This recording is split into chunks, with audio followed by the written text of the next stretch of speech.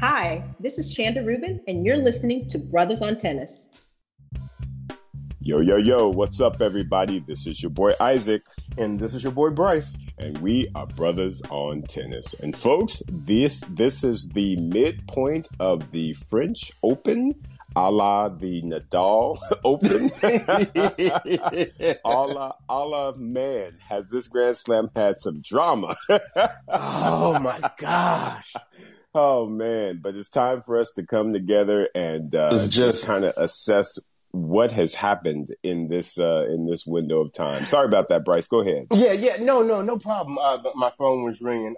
But yeah, this has been a crazy first week of the French Open. And you know what? There are just so many storylines for us to talk about. We're going to get to all of them. But yes. Also, this is going to be a very interesting second week. On both the men's and the women's side, and there are some interesting storylines there. So, for those people that are listening to this as a podcast, in real time, Isaac, are we even an hour after the Serena loss yet? Not even. Right. So excuse us if we seem a little scatterbrained on this episode because we're still processing stuff and crazy. So, Isaac, why don't we start with a topic that actually began before the French Open started? Sure. And that was the topic of Naomi Osaka. Yes. Put out a message on social media prior to the French Open even starting, stating that due to her mental health well-being, she wasn't going to do any press conferences at the French Open, and that, you know what, she knows that there's a fine associated with that, and, you know, she's willing to pay that, but she's just not feeling it for this tournament, and she just wanted to give everybody a heads up. Right. Yeah, and I don't believe that Naomi fully, I guess, I don't want to say understood, but the ramifications around that statement, I don't know that she fully understood. I guess I just have to use that word. Just all of the impact that would have. And, it's when you have someone like a Naomi Osaka who is putting a statement out saying, this is something that I'm not going to do, it then begins to potentially set a precedent of others, players saying, okay, well, she said I don't have, she said she's not going to do this. So I'm going to make that same statement then, or I'm going to do that same thing. And unfortunately, when the powers that be from tennis reached out to her, they didn't get a response. And based on that, they only had that particular post to go off of. And it just unfortunately was interpreted in a way that wasn't positive. And it really kind of pushed them to then come back and be very rigid in the requirements of what the players have in regards with the media. And it, in my opinion, and we've talked about this on our daily show, it blew up to a point where it didn't need to go that far. I think, again, a conversation just needed to be had so that the powers that be understood sort of that mental positioning that she had and tried to work through something. But that unfortunately didn't happen. And because of it, she got to a point where she was like, I didn't realize or recognize it was going to be this big, didn't want it to be a distraction. So I'm out. And that to me was a loss for everybody. It was a loss for the tournament. It was a loss for her. It's a loss for the fans. It was just a loss. And it was very, very disappointing that all of that had to transpire, just within like the first 2 to 3 days of the tournament. I mean, it was crazy, Bryce. Bryce, what was your take on it? Because, I mean, did you have a different take or anything additional? Well, I'm just going to shed, some more color on what you said. And I'm glad we're talking about it now because we're able to look at a fuller picture of what really transpired. And granted, yes, for those of you that don't know, every day at, 6:00 p.m. Pacific time, 9:00 p.m. Eastern time, we're on Clubhouse and we do a daily recap of the French Open results. We also take a bit of a peek at the matches that are going to be occurring the next day. So we have talked about this a little bit because in some of those recaps, this was happening in real time. But back to, I guess, my thoughts on it. I had an exchange with someone on social media today, and she stated exactly what I've been feeling in case I hadn't stated it, this way to other people. The people that I really give some side eye to in this whole situation are Naomi's advisors. I don't know who they are. I don't really know who her team is. I really don't know who her marketing and PR people are. But the impression that I got when she originally put out that statement, that looked like Naomi was in her bedroom on the edge of the bed with her, no, seriously, with her iPhone, just kind of pouring out her thoughts. Yep. And she did that, right? I'm not saying that's what's happened, but that's the way it kind of came across to me. And I think where this whole thing kind of blew out of proportion is I think there was a better way for Naomi to approach this situation to get a more palatable, desired result for herself. Right. Because even when she released the second statement, when she was withdrawing from the tournament, it was so much more full of context that people started to look at it differently. And so what I have told people is that I sort of wish that second statement she put out had been the first statement because it shed more light on what her situation was. Also, just kind of piggybacking on the other point that you made, the French Open said that they reached out to her but didn't hear anything back. Right. Once again, I wasn't there, so I don't know what happened and what didn't happen. But if Naomi's people and Naomi weren't proactively trying to engage the tournament about addressing this, then that was a communication breakdown. And so it makes it more understandable why the French Open then posseed up with the other majors and said, okay, now, we're not going to start letting the tail wag the dog. Right. All right.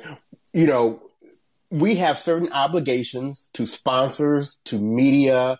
There are responsibilities that players have. And we cannot, like you said before, we cannot have Naomi setting a precedent that any player that can afford the fines can just, I'm not going to do press. Right. That precedent could not be set.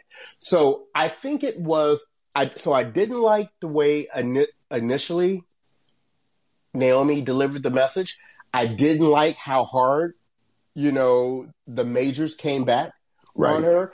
And to tie a bow on all of this, I think it just goes back to what you said.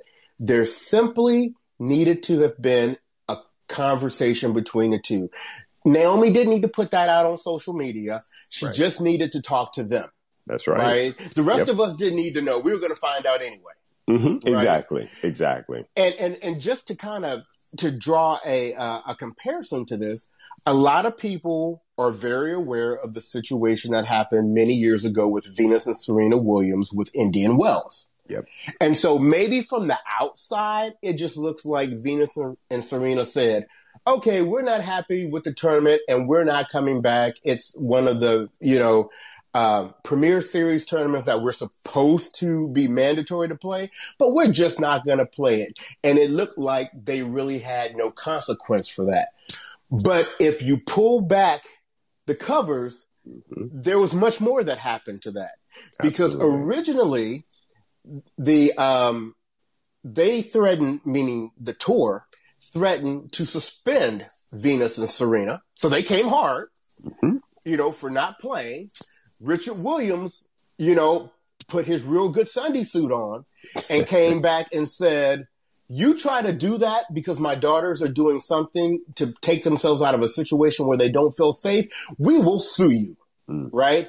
And then there was a conversation that was held and an agreement was made that in lieu of Venus and Serena playing Indian Wells, that they took part in promotional activities for the tour elsewhere, right? Right. So a lot of people may not be aware of that's what happened, but it wasn't like one side or the other side just put their foot down and that was it. There was a conversation that was held, a compromise was made, and that's what I felt was lacking here in the Osaka French Open situation.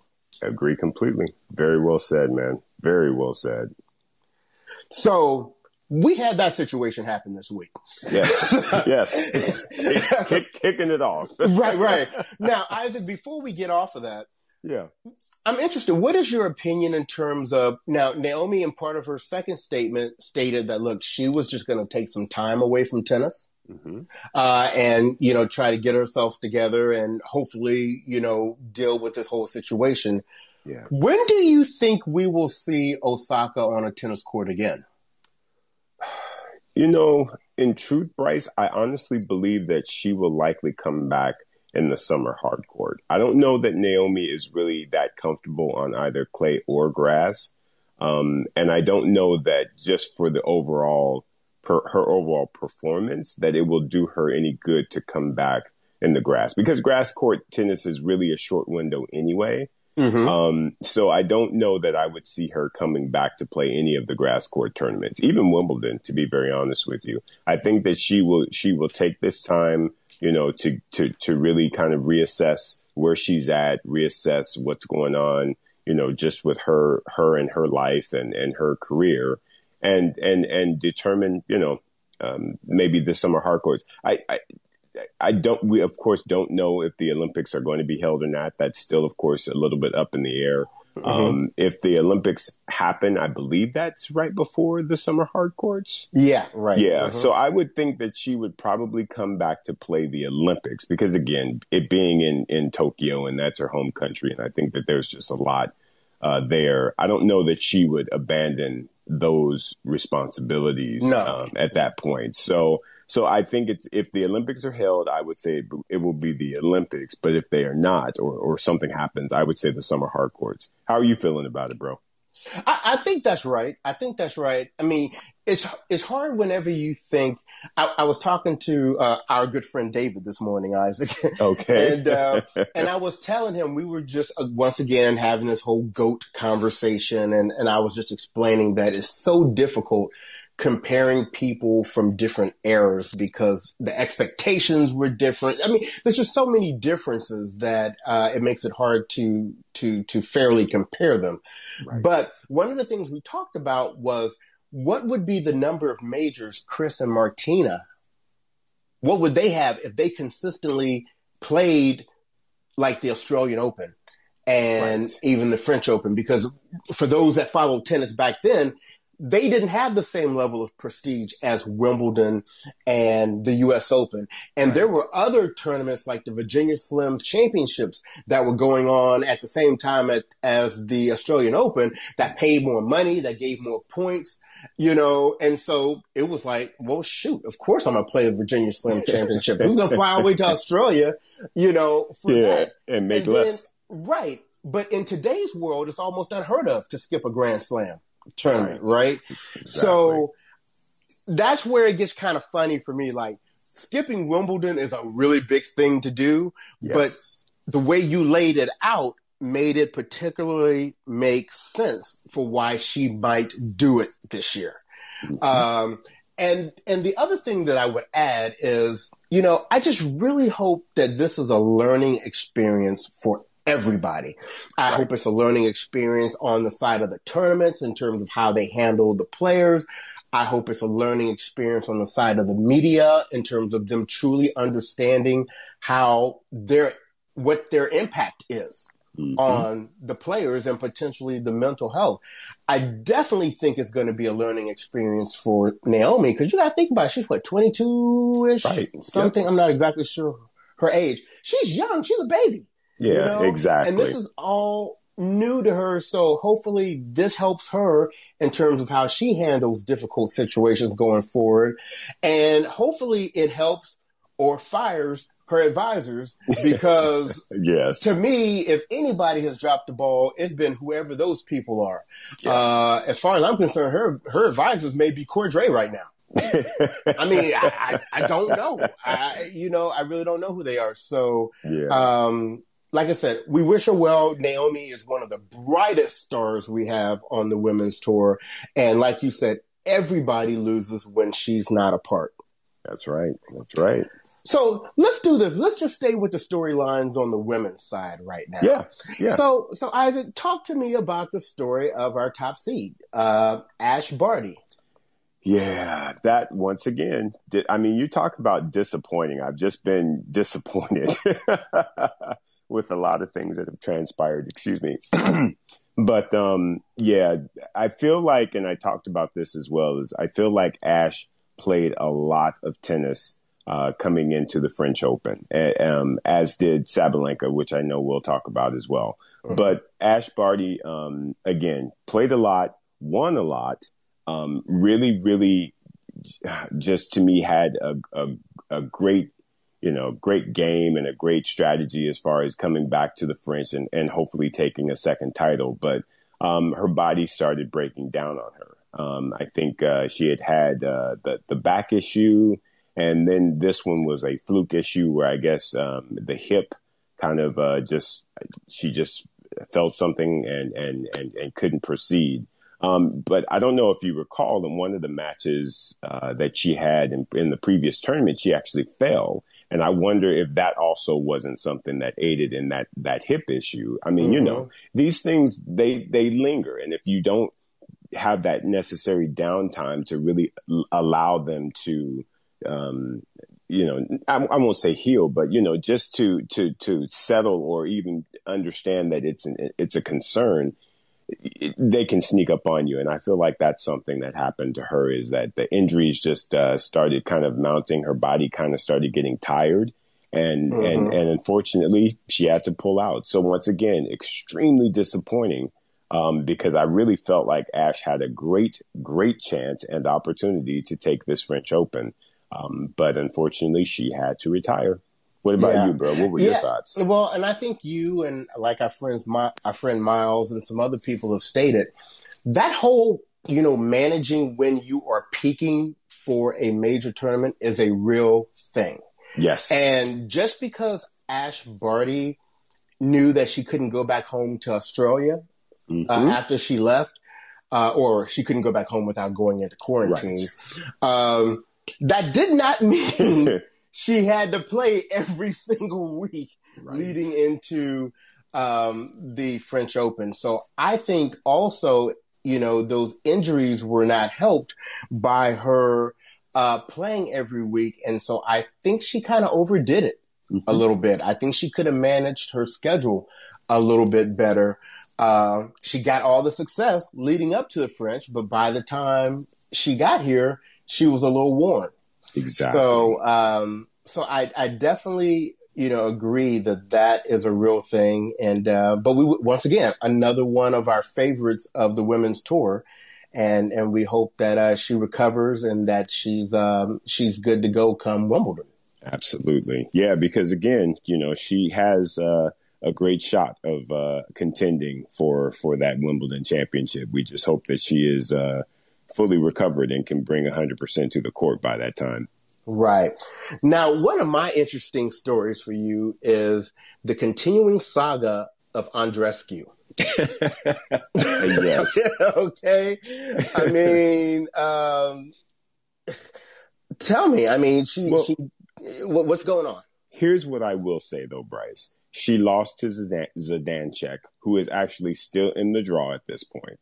So I don't know if that is as bad of a loss as we initially kind of thought and or assessed. Because again, she's, Zidanchek, who knows what's been going on with her. She hasn't been, of course, out on the scene. We haven't seen her in a while. But the fact that she's out there and still in the tournament, it speaks very highly for her game and kind of where she's at mentally. So she had to have come in this with some level of confidence. And I feel like she just got a hold of Bianca was like, ain't nobody scared of you, right? So, Right. And I do apologize having a little throat issue here, but yeah, I do think that in regards to Andreescu, she's just I don't know. It's something that I do feel like her best tennis is on hard court as well.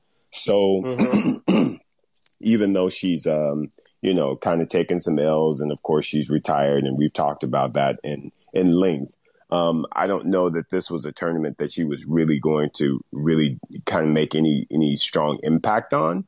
So for me, her taking that L is, I mean, it's disappointing, but at the same time, I don't put a lot of weight into it. I think that for her, it will also be getting back on the hard courts where we'll see her potentially shine again if she can stay healthy.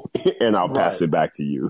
What are your thoughts, man? I don't know. It just seems like with Andreescu, it's always one thing or another. It's the opponent, it's the body, it's the scheduling, it's the, quarantining, it's the catching COVID after people don't even really catch it anymore. I mean, it's just, right. it's just a lot. And she's becoming, for me, and I hate to say it like this because it makes it sound like really negative, but she's becoming the drama person on the tour for me.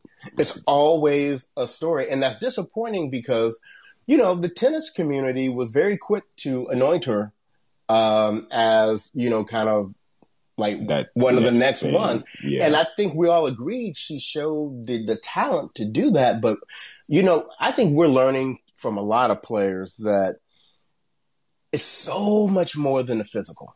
Yes. Because like I said, and I think one of our update shows recently, if it was just about the physical, Madison Keys and Gael Monfils would drive everybody. Right. They would just drive everybody, right? But there's so much more to it. The mental aspect, the ability to stay healthy, it just everything. And so I wish her well, but I won't put any coins behind her name until I see her show consistently again that she's truly back. Yeah, that's a fair assessment, bro, for sure. Yeah. Now, there's two people I want to kind of combine for you next, and they both have a similar story to me, and that is just the inability to get it done in the majors. And I think it's two different reasons, and I'm sure you're going to hit them. But, one of them is Svitolina. Yep. Once again, she didn't get the job done. Right. And the other one is Sabalenka, someone who, like Ash Barty, had looked very strong coming into the French Open. And once again, she was unable to get it done. Right. Well, I tell you what, Bryce, for those two, I actually give them I feel like there are two different reasons for them, and I'd love to hear your take, of course, on this. But we again talking about the Daily Show. I gave my opinion on Svitolina, and I will repeat here. I think Svitolina is a great player. I really, really do. I think she's very talented. I think she's got a really nice game overall. But for Svitolina, I honestly don't know that I see her being sort of this Grand Slam champion or everything that people have kind of labeled her to be in that tier, if you will. And the reason I say that is because, again, I don't feel like she has a shot that really sets her apart and makes her that dangerous kind of person, if you will. So, I mean, again, all solid, very solid. She moves well. She has a great backhand, great forehand. Serve is good. I mean, everything about her game is good, but there is just not one shot that really, in my opinion, sets her apart from others. So for me, I feel as though Svitolina has delivered based on her talent level. If you compare her to some of the other ladies in the game. So because of that, I wasn't that surprised when she went out. It was disappointing, but of course it to me still felt like I don't know. I guess I wasn't that surprised. But like I said, I do like her. I love Jim's life and all that whole thing. But for me, she is performing to her level of talent. Now, if I flip it and I start talking about Sabalenka, to me, Sabalenka has weapons. She has a lot of great weapons. And so for me, her loss was disappointing because, again, I more so put her in that same boat as Barty. Even though she didn't get injured, I think she peaked already. I think that her best tennis had already been played, and she got up in there and she got Pavlyuchenkova, and Pavlyuchenkova was like, ain't nobody scared of your power. I got power of my own. And I am peaking, because if you really look at how Pavlyuchenkova has been playing up to the French Open, she's taken some L's, but her game has improved every single time. So she's now gotten into the French Open, and again, she is peaking. And she's like, ain't nobody scared of you. And so she grabbed a hold of Sabalenka and was like, okay, you look like you hungry in that third set. I'm going to go ahead and give you this bagel and let you go. Right. So for me, I feel like for the two of them, it was a little bit different in the sense that Svitolina to me is meeting expectations, whereas Sabalenka, in my opinion, peaked too soon. And I'll throw it back to you for your comments, brother.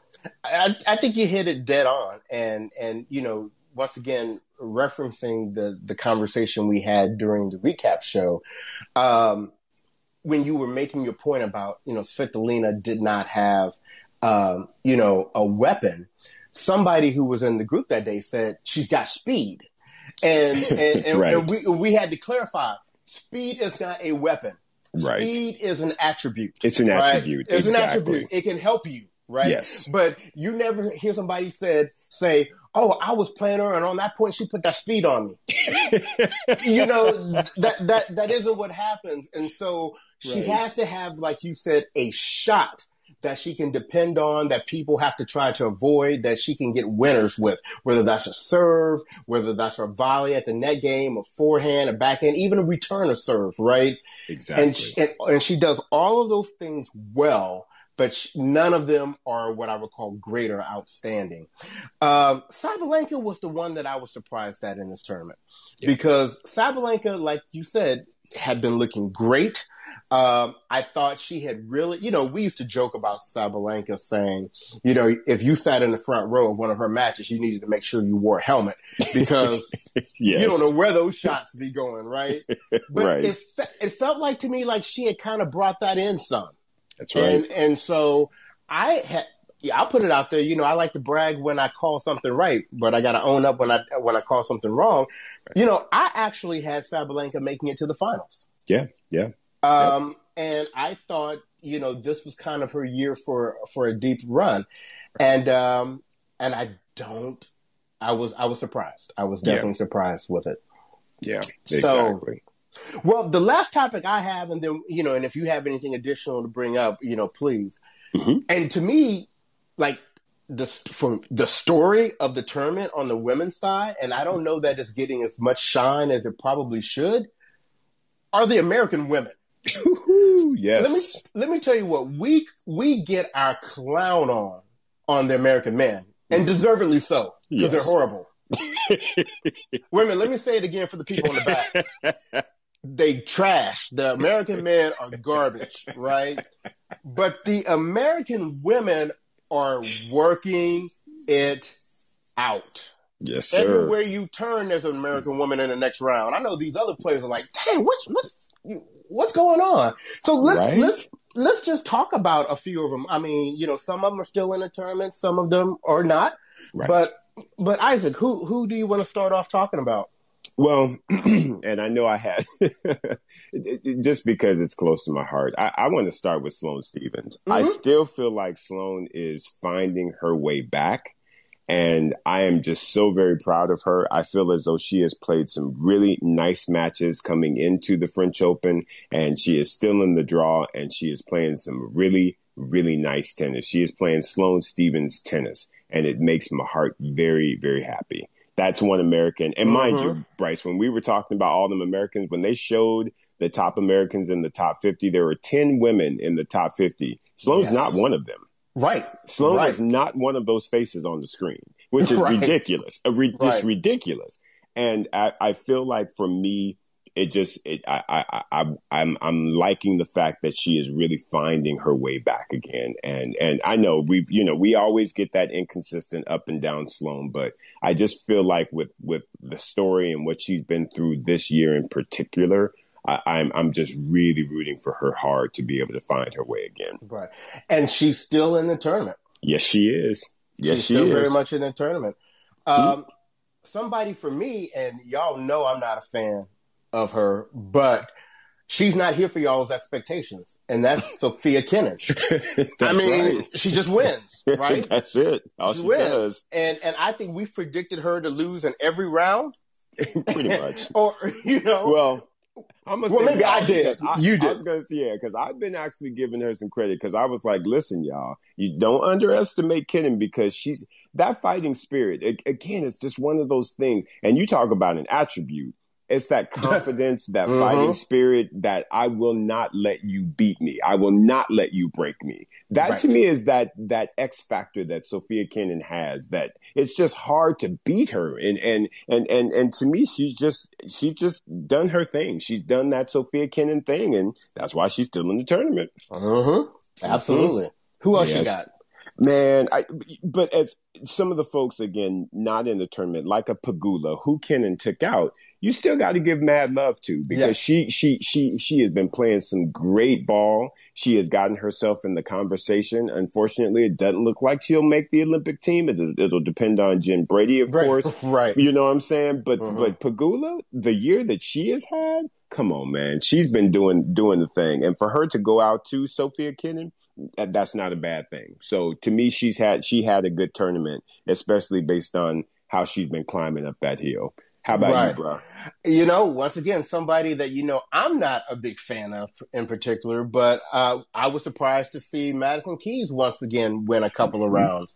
She was, I think, wasn't she like 5-9 or 4-9 or something like that coming in for the year? So she hadn't, beaten a whole lot of people this year. And I had predicted that she was going to lose, the first round match. First round. And then against, I thought Fernandez was going to beat her. And, she got that round. Now, Azarenka was a little too much to handle. Right. But, this could be a little start for something. And didn't you say, Isaac, you heard that Lindsay might start working with her a little bit again?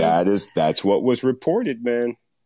Yeah. So if Lindsay comes back to the camp, I really feel like Madison will then be able to improve her mental, because to me, that is always the case with Madison Keys. She needs her mental well-being to be tight when she gets on the court, because she's got such crazy weapons that we've talked about in length. It's a matter of getting her head right in order to then bring those weapons together to really be able to do damage. And she's going to the grass, which is a very, very good surface for her. So I'm hoping that they'll be able to get together, and it will show once we get onto that surface. Gotcha. Who else you got? Man. Well, and even though she had to retire, you got to still give some love to Jen Brady, because remember, kind of, we talked about it. She's kind of up and down. One tournament she'll lose in the first round. Next tournament she'll make a final. I really feel like she came in here and was trying to do some things. I mean, she had Sevastova in the first round, which is not an easy draw, and so she got a hold of her. She got past Farrow, who has also been playing good ball, and unfortunately, she just had to retire against Coco Gauff. But I mean, you got to give it to Jen Brady. She showed up and she tried to play some good tennis here and got through a couple of rounds. So I still feel like her game is still on the rise. She's done a lot of great things. It's just, for me, I think that consistency piece just needs to get there a little bit more. But I like where she's at. And again, she made that Olympics team. Yeah, and I want to give a welcome back to Danielle Collins, because we had seen her drop off, and obviously we were unaware that she was having a medical issue, but she was able to have a procedure and get that handled, and it looked like that did the job, because although she went out to Serena, and there's obviously no shame in that, up until that point, Danielle Collins was looking crazy. She was looking really good, so I think she plays really well on all surfaces. So we'll be looking forward to see how she does for the remainder of the year. Absolutely. Yeah, and I think, brother, you and I both can talk about, our young our young little sister who is Right, still up right. in there, Miss Coco Golf, and I tell you what, Bryce, I know we'll talk about this, of course, when we get to predictions, but Coco Golf has looked very, very good in my Yes. opinion, and Yes. I really am very excited for that young lady. Of course, not trying to put too much pressure on her because, again, she is only 17, just turned 17 in March. So there's still a lot of future left for her, but she is playing some great ball, and we have seen some incredible improvements with her and with her game. So she only gets better and better, and she does the type of things you like to see when someone has a weakness or they have an opportunity area in their game. You like to see them improve on it. And that's right. Remember, we were talking about the forehand, and the forehand looks really good. She's really cut down on those double faults, and she's always going to probably double fault a little bit because she hits an aggressive second serve. And I'll take that all day long. I think the doubles has really given her a good awareness and familiarity around the net. Right. And so she's able to take advantage of short balls. Her touch with her drop shots are amazing. And she's still just 17. So, like you said, we'll hit her a little bit on the predictions, but Coco Golf is just, I expect for her to be the top American definitely within 2 years. I agree. May not be this year, but I would say by next year, I agree. She will be the top female player. Yes. Well, and probably top American. Oh yeah, I'm sorry. Top American female player. Let me clarify exactly. And before we get to the last one that we're going to talk about, just want to acknowledge that Venus, was in a tournament, and we love Venus and all that. It's just, I don't know. What I will say, Bryce, is kudos to Venus, because we gonna keep it on the glass half full side. Right. Kudos for her for trying to step out there and play women's doubles with Coco. Yes, they didn't make it out of the first round, true enough, but still, at least she is open to that. To doing that, which is something I feel will help Venus if she's trying to really, play again at the Olympics, and it will hopefully help her going into Wimbledon as well. She needs to get matches in, and she needs to get some victories to help her confidence. So I will say kudos to her for at least taking that, getting into the doubles draw, because as I understand it, and please correct me if I'm wrong, I think that it was Coco Gauff's camp that reached out to her to ask to play doubles, and she actually accepted. So to me, that was a good thing, and hopefully that opens up her mind to playing more doubles, even if it's not with Serena, so that she can really just kind of get her game together. Because again, we just need some of the basics to get back with Venus. So I'll say that, but I'll pass it back to you on V. Yeah, and I'll just say also, for anybody that's wondering, no, Katie McNally is still Coco's ride or die. Correct. Katie was injured during the qualification tournament for the French Open, so that's what produced that opportunity. Yeah, I mean, I think we have to really believe her when she says she loves playing, and just, you may not want to put, your coins behind her at this point. But she has definitely earned the right to play as long as she wants to play, and as long as tournaments want to give her a wild card and she wants to do her thing, all for her. I'll always be voting for her. But, with my pure tennis hat on, it's hard for me to predict victories for her at this point. You know exactly. And let's talk about Serena. Just like we said a little bit over an hour ago, unfortunately her bid for number 24 ended at Roland Garros, and she was looking pretty good. And with all of these upsets that we had in the draw, we thought it was an amazing opportunity for her. The one thing that scared me was because the draw had opened up, I think that sometimes can add some additional pressure. Right. But, like Billie Jean King says, pressure is a privilege. There you go. And so we would hope that she would rise to the occasion. But, Rybakina, I mean, Yeah, Rybakina yeah, went in there, was solid, wasn't scared, played a nice, clean game. Serena, I don't know how injured she may or may not have been. We kept seeing right, that leg tape grow every day, right. and I'm not, and that is not meant to take anything away from Rybakina, but. You know, of course, we're all kind of grieving right now Right. that she's Yeah, out of the tournament. that's a true statement. Because yeah, the draw was pretty. It opened up really really nice for her. And I mean, trying to look at this glass half full, I'm thinking, okay, Roger played 3 rounds, was pretty happy, got his form. He feels good going into the grass. Serena should feel the same way because to me, she did play a very, very good match against Danielle Collins. She was pressed a little bit in the first 2 rounds against what's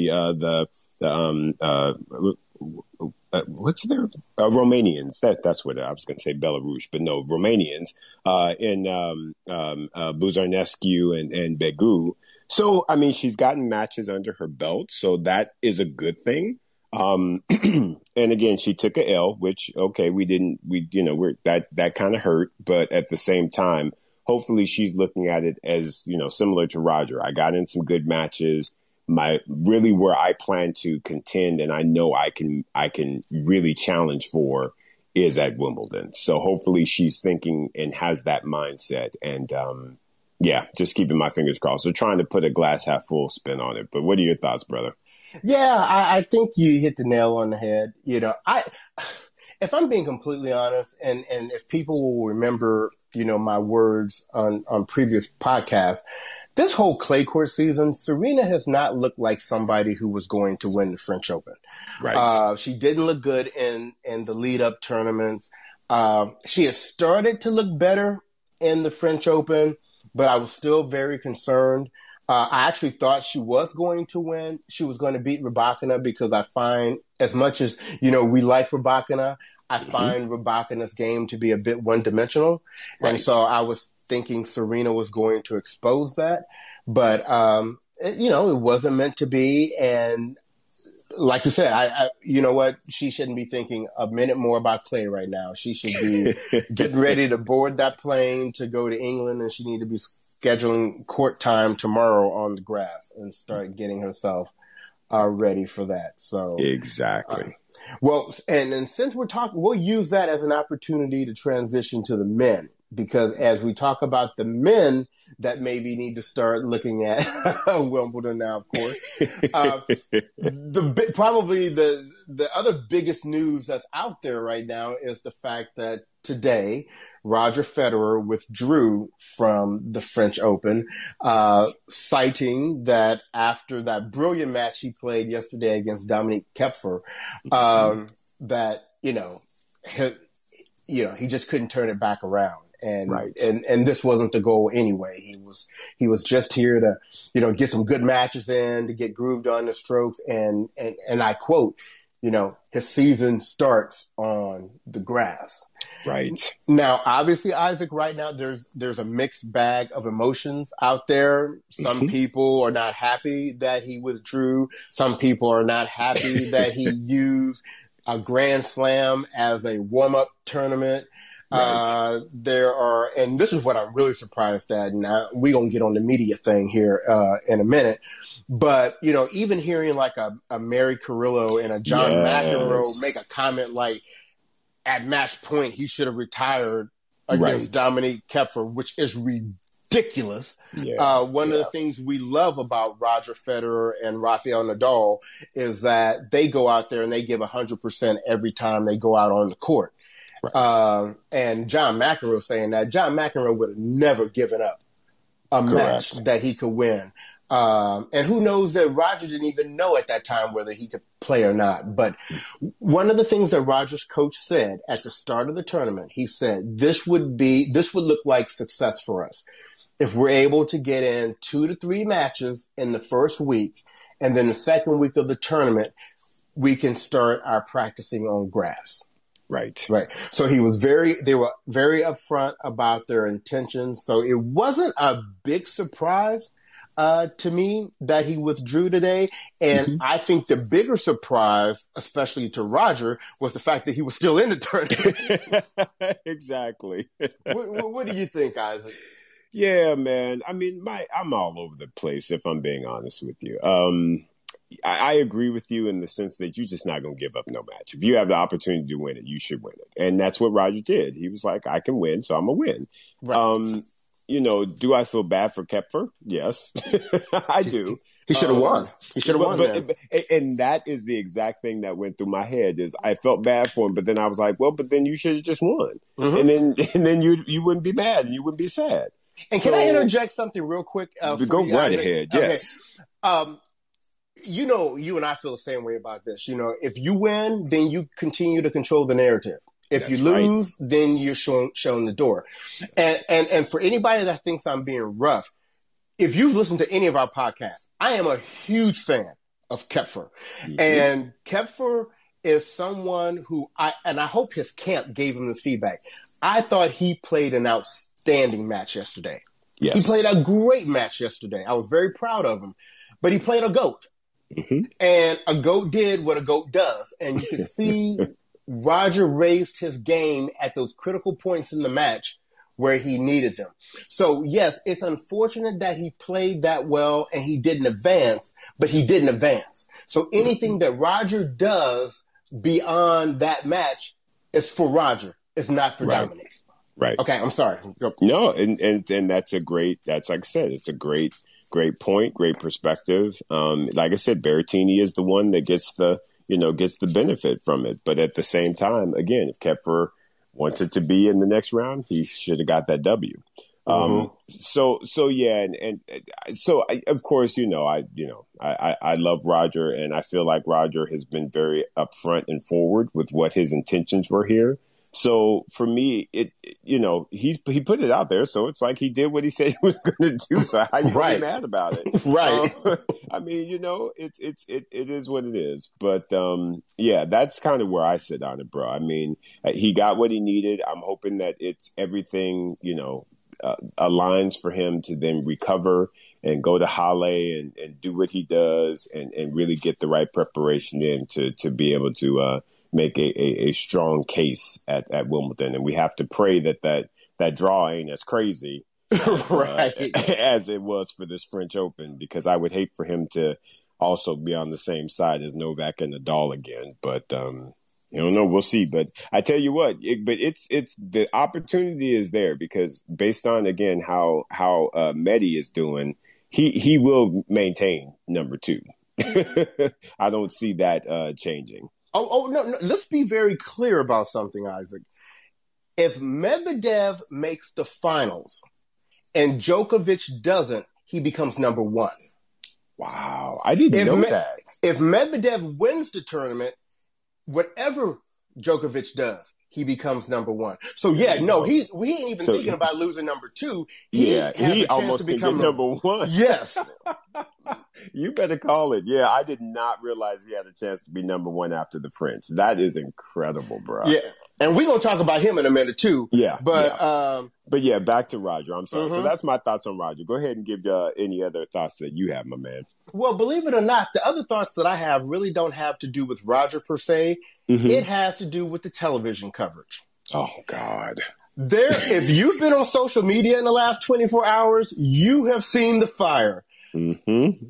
There are so many people that are upset that yesterday, NBC, who had the rights to the match, decided to use it as an opportunity to throw it on Peacock, their app. Not just Peacock, because when I first heard that, I was like, oh, okay, you have a choice to put it on whatever, and that's fine, because I've been on Peacock and I've watched some stuff on there for free. Right. But I go out there onto Peacock, and the tennis match is actually behind the premium wall, which, once again, you know how that whole game is played out. You can sign up for it, and they give you a free 7-day trial period. But if you forget to cancel it, then you get hit with that first charge. Right, exactly.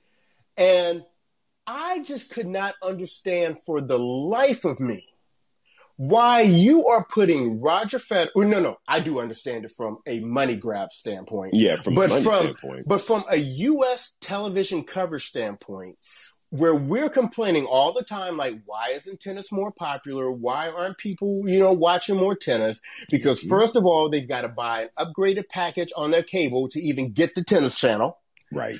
Even when they get the tennis channel is going to be like, well, if you really want to see the matches you want to see, you need to pay an extra $100 a year to get TC Plus. Right. And then when you watch ESPN, well, if you really want to watch the additional matches, we're going to put some Buster matches on our regular thing so that you got to pay to get, the ESPN Plus situation. Plus, yep. Now, NBC is coming with the whole, Peacock Premium situation. It's expensive enough to pay to play the game of tennis. Now they're trying to make it expensive to even watch it. So exactly. If I know so many people yesterday that are true tennis fans that missed the Roger match because they weren't going to go through all of these hoops to try to pay and watch. So if true tennis fans are going to do it, what are casual fans going to do? They just say they're going to miss it. They just won't even know about it. And that is a mistake by the powers that be of the tennis community, because that just doesn't, that to me was just dumb. That was really, really, really, really dumb. And it's greedy. I mean, it's like, really, folks, it's just you being greedy. You're just trying to get some more money. And that to me was not, it's unacceptable in my opinion. And guess what? Because we don't know if Roger Federer will ever play the French Open again. Mm-hmm. I don't think he will. Right. People that were not able to watch that match, I guess they got some highlights today because Serena's match was over so quick. But, right. You didn't really get a chance to watch potentially that man's final match at Roland Garros. Mm-hmm. Exactly. It just was like I said, dumb decision, dumb, greedy decision. And shame on them for doing it. Oh, right. So anyway, that is Roger Federer. Yes. I turn it over to you, Isaac. What guy do you want to hit? Well, I mean, first of all, I think we need to give some love to the young Italians. I feel like they are jumping on the scene and they are making a lot of noise. And I'm talking about Musetti and Sinner. They both are doing extremely well. They are both in the quarterfinals. We'll see them tomorrow, their matches. They're going against the GOATs, both Djokovic and Nadal. So I don't know as far as chances go how that's going to work out for them. But still, for them to be in the round of 16, I think is an incredible result. And Italian tennis is just looking great. And they've got Berrettini right there. Yeah, right. And Berrettini already in the quarters, so he'll be waiting. He'll be waiting on the winner of the Djokovic Musetti match. Right. But I got to give love to those Italians, man. They doing it, and it's really awesome to see. Yeah, I think we're really starting to see these younger guys come in their own. And I just want to acknowledge just a few minutes ago, and once again, it's somebody I've been talking about, Davidovich Fokina. Yeah. Just made it into the quarters. That's right. And I'm sorry, go ahead. No. And has a chance to go further. Yes, absolutely. Absolutely. Because whoever he gets between Zverev and Nishikori, who, by the way, will be on Peacock Premium today,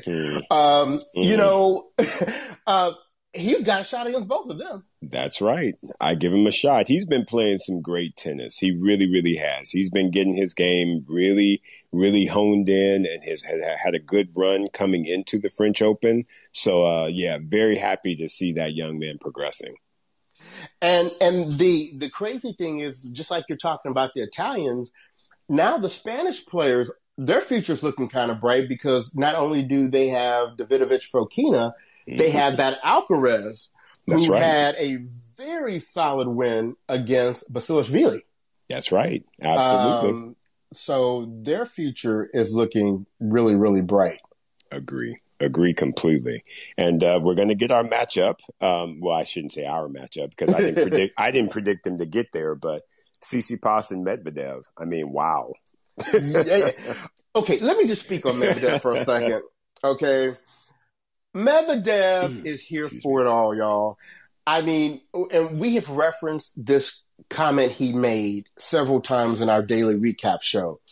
He said something about those courts there at Roland Garros this year. And I don't know what exactly it is, and I don't know if it's the balls with it or whatever. He said he has been able to make an association with those to how he plays on hard court. And I remember telling Isaac, the first time I heard that comment, I was like, y'all better watch out. If that is true, we know what Medvedev does on hard court. And I'm telling you what, I watched him. I mean, first of all, we were thinking, we're not sure if he's going to get through Bublik, right? Right. And he did relatively comfortably, right? Right. Then a lot of people were actually predicting that Tommy Paul was going to upset Medvedev because he has a good clay court background, having won, the French juniors and all of that kind of stuff. He treated Tommy Paul like a stepchild. And then a lot of people were really feeling like, okay, Medvedev's really going to go out today because he's playing. I mean, he's playing Opelka because Opelka was on a run. Yeah. Big man tennis. I was there. Yeah, I was thinking big man tennis was going to get him, and Medvedev was like, "Yeah, no, that's right." 4-2 and 4. 4-2 and 4. 4-2 and There's 4. the door. Holla.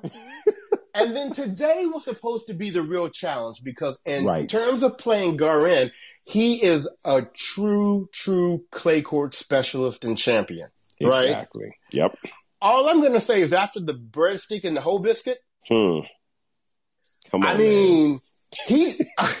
So now, who need to be scared is that damn Stefano Tsitsipas. I'm trying to tell you, because let's not forget, Medvedev has won 6 of their 7 matchups. Yes, so he's got the mental edge, right? And he's won their only matchup on clay.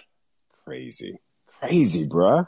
So, and it's not lost on Medvedev that if he makes it to the finals, he's the new number 1 player in the world. Now, I don't care how much he associates clay with the hard courts now. He ain't gonna beat Nadal in the finals. No. We ain't gonna get crazy. But I'm sure he'll take leaving the French Open with the number 1 ranking.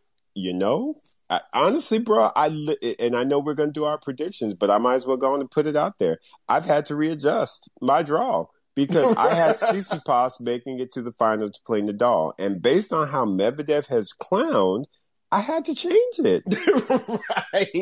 Because I honestly think that this fool is about to make it. I mean, right? I mean, come on, man. He is about to get a hold of Tsitsipas and be like, "No, sir." And then anybody else on the top half, he's going to be like, "No." Right. Exactly. I mean, I should say the top half of that side of the draw. Right. Because again, I do think, like you said, he will get, I honestly think he's going to make the final. And I think Nadal, of course, is going to definitely then show him, okay, now you done good. Pat you on the head. That's really good for you. But you're not about to leave this. You're not about to leave here with this Roland Garros championship. No, he's not. Yeah. And you know what? Medvedev would be all right with that. He would be, for sure. He would be all right with that. You are so right. And here's the funny thing. Going into the French Open, when you looked at that roster of the Russians, right? Medvedev and Karatsev and Rublev and Khachanov. Who would have thought Medvedev would have been the last one in with a bullet arrow going up? Right? I mean, honestly, bro, Medvedev was my first to go out, even ahead of Khachanov. Right. So the fact that he then outlasted all of them and literally has made me switch my mind to him making it to, and it's again, I mentioned this on one of the daily shows, and I believe this. Roger Federer said it, and I believe Roger Federer. Right. When you got confidence, confidence is just, it is something that you just, it it allows you to do some crazy, crazy things. And I think Medvedev has confidence right now. He and does. I don't see anybody in that bottom half draw getting in his way of making that final. I really don't. No. When he came out and said in the press conference, he loves the way he's playing and he actually has expectations for this tournament. Right. That's somebody who's looking to do some things. and he got Garin right now testifying from the pulpit, on that. Right? Exactly, bro. Man. So anyway, we're going to leave Medvedev alone and let him do his thing. Right. And let's not miss out on the big boys, right? So, So far, Djokovic and Nadal have both done what they do. Exactly. Yeah, and they will continue to do so, bro. I mean, like I said, if we get into to kind of this our prediction segment, I had Djokovic meeting Nadal, and I still hold true to that. I don't think that any of these other guys will be able to bother them. Like I said, I commend Diego Schwartzman for finding his form and making it to the round of 16. And I actually do believe he'll get past Struth, if I'm being honest. Even though Struth is playing some great tennis, but I think Diego is just like, I got to make up for all these beatdowns that these folks been giving me of late. So I'm gonna go ahead and make these quarters. But then Nadal is gonna be like, I remember you beat me last year on clay or the year before, and I still have a little chip on my shoulder for that. So he gonna show Diego the door. And then I think Djokovic, of course, like I say, Djokovic is just Djokovic. I mean, I don't see Djokovic losing to anybody except for Nadal. Because he didn't already put it out there. He was like, I'm not planning to lose to none of the young folk. So you might as well just call that a day. Right. So Isaac, anyway. can we say this and just wrap it up with a bow? Yeah. We're saying I only need to hear one thing from you in one position because we're both saying on the top half of the draw, it's going to be Djokovic and Nadal in the semis, and Nadal's going to win that, and he's going to be in the finals. Correct. And then on the bottom half, we're going to say that's going to be Medvedev against who? So for me, bruh, and it's funny that you, it's shame on me, but I'm never going to put any coins against with Zverev. So I'm voting for Davidovich Fokina. I think he makes his first season. As much as I would love for that to be the case, my heart is with Davidovich Fokina for sure. Yeah. I just got this feeling Zverev is going to find his way to the semis. You think he'll find his way? Yeah. Okay. I actually think there's a better chance that he loses to Nishikori tonight. If he gets past Nishikori, I think he gets past Davidovich Fokina. And then I would put Medvedev to take him out in the semis. Got it. Right on, bro. That's respectful. I'm with you. I got you. And then I guess we're both saying Nadal takes out Medvedev in the finals and hoists number 14 and matches Pete Sampras's total major output at one major. Yes, I love saying that. So to wrap this up, let's go and do our predictions then for the women's side. This is crazy now. I know, right? Who are we thinking are going to make the semifinals? Oh, my goodness. So, of course, I'm struggling because I do feel like it's going to be a Coco Sloane quarter. Mm-hmm. And I'm just, that one hurts me. It really does. But I'm going to go ahead and put my coins on Coco. And I think that it's going to be a Coco Iga semifinal on the top half. Who you got? I totally agree with you. I think Coco Iga. When Barney went out, for me, Coco, I lined her in for the semifinals. Right. Iga, let me just be clear. I think we're going to have repeat double champions. I think Iga's going to repeat, and I think Rafa's going to repeat. So I think Iga will take out Coco in the semifinals and make it back to the finals. Yep. Yep. I as much as my heart, of course, is with Coco, but my head is with Iga because I think she's just playing some great tennis. She's beaten Sloane I mean, not Sloane, but she beat Coco recently. And so I think she'll be riding off of that as well. So it would take a major effort for Coco to get past Iga. And I just don't know that she's quite there yet. Right. So yeah, I agree with you. I have Iga getting to the final, and ain't nobody in the bottom half going to be able to bother her. Right. She been going to the bread store, so yeah. Right. They got that alphabet soup down there at the bottom. Exactly. But let's talk about that real quick. Who do we think is going to make the semifinals and the bottom, and ultimately who makes the final? Right. It's hard to vote against Pavlyuchenkova just given the fact that she took out Sabalenka, she took out Azarenka, both big hitters. So when she gets to get a hold of Rybakina, she's going to be like, yeah, I've seen your game, so it's okay. Bye. And so I feel like, you know what I'm saying? She's going to be like, I feel like Pavlyuchenkova will make the semis, and I think she'll play or she'll battle against Badosa. Wow. Me too. Now, who do you have winning between Pavlyuchenkova and Badosa? Yeah, I tell you what, it's really hard to bet against that Badosa, but I'm going to do it. I think Pavlyuchenkova is going to make that final. That's where we'll split. Okay. I'm going Badosa. I just feel like she's got the mojo behind her right now. Right. And she saved match points. She said, there you go. She saved match points, and we know how that turns out so many times. But then Swiatek is going to take her to the woodshed. Yes. And it's going to be all she wrote, and she's going to be happy with that finals appearance. Exactly. It'll be her first, either one of them, Pavlyuchenkova or Badosa. It'll be their first, so I think they'll be happy being the runner-up. Right. Because Swiatek, she is just like a pit bull. Yeah, she's a beast. Yes. Oh my goodness, she's looking really, really, really good. So, well, hey, before we wrap this up, we just want to remind everyone that we do a daily recap show, and that's every day, 6:00 p.m. Pacific, 9:00 p.m. Eastern Time on Clubhouse. We have an actual club, and it's called what? Brothers on Tennis. Yeah, come join us. And, we have people. It's just a group of people talking. We have 9, 10, 11 people up talking at a time and giving their opinions. And it's been a really, really good thing this week. So we're looking forward to continue that through all of next week. Isaac, any final words from you? No, brother. Not that I can think of. I just... enjoy the second week of the French Open, everybody. And hopefully you have a great week. Absolutely.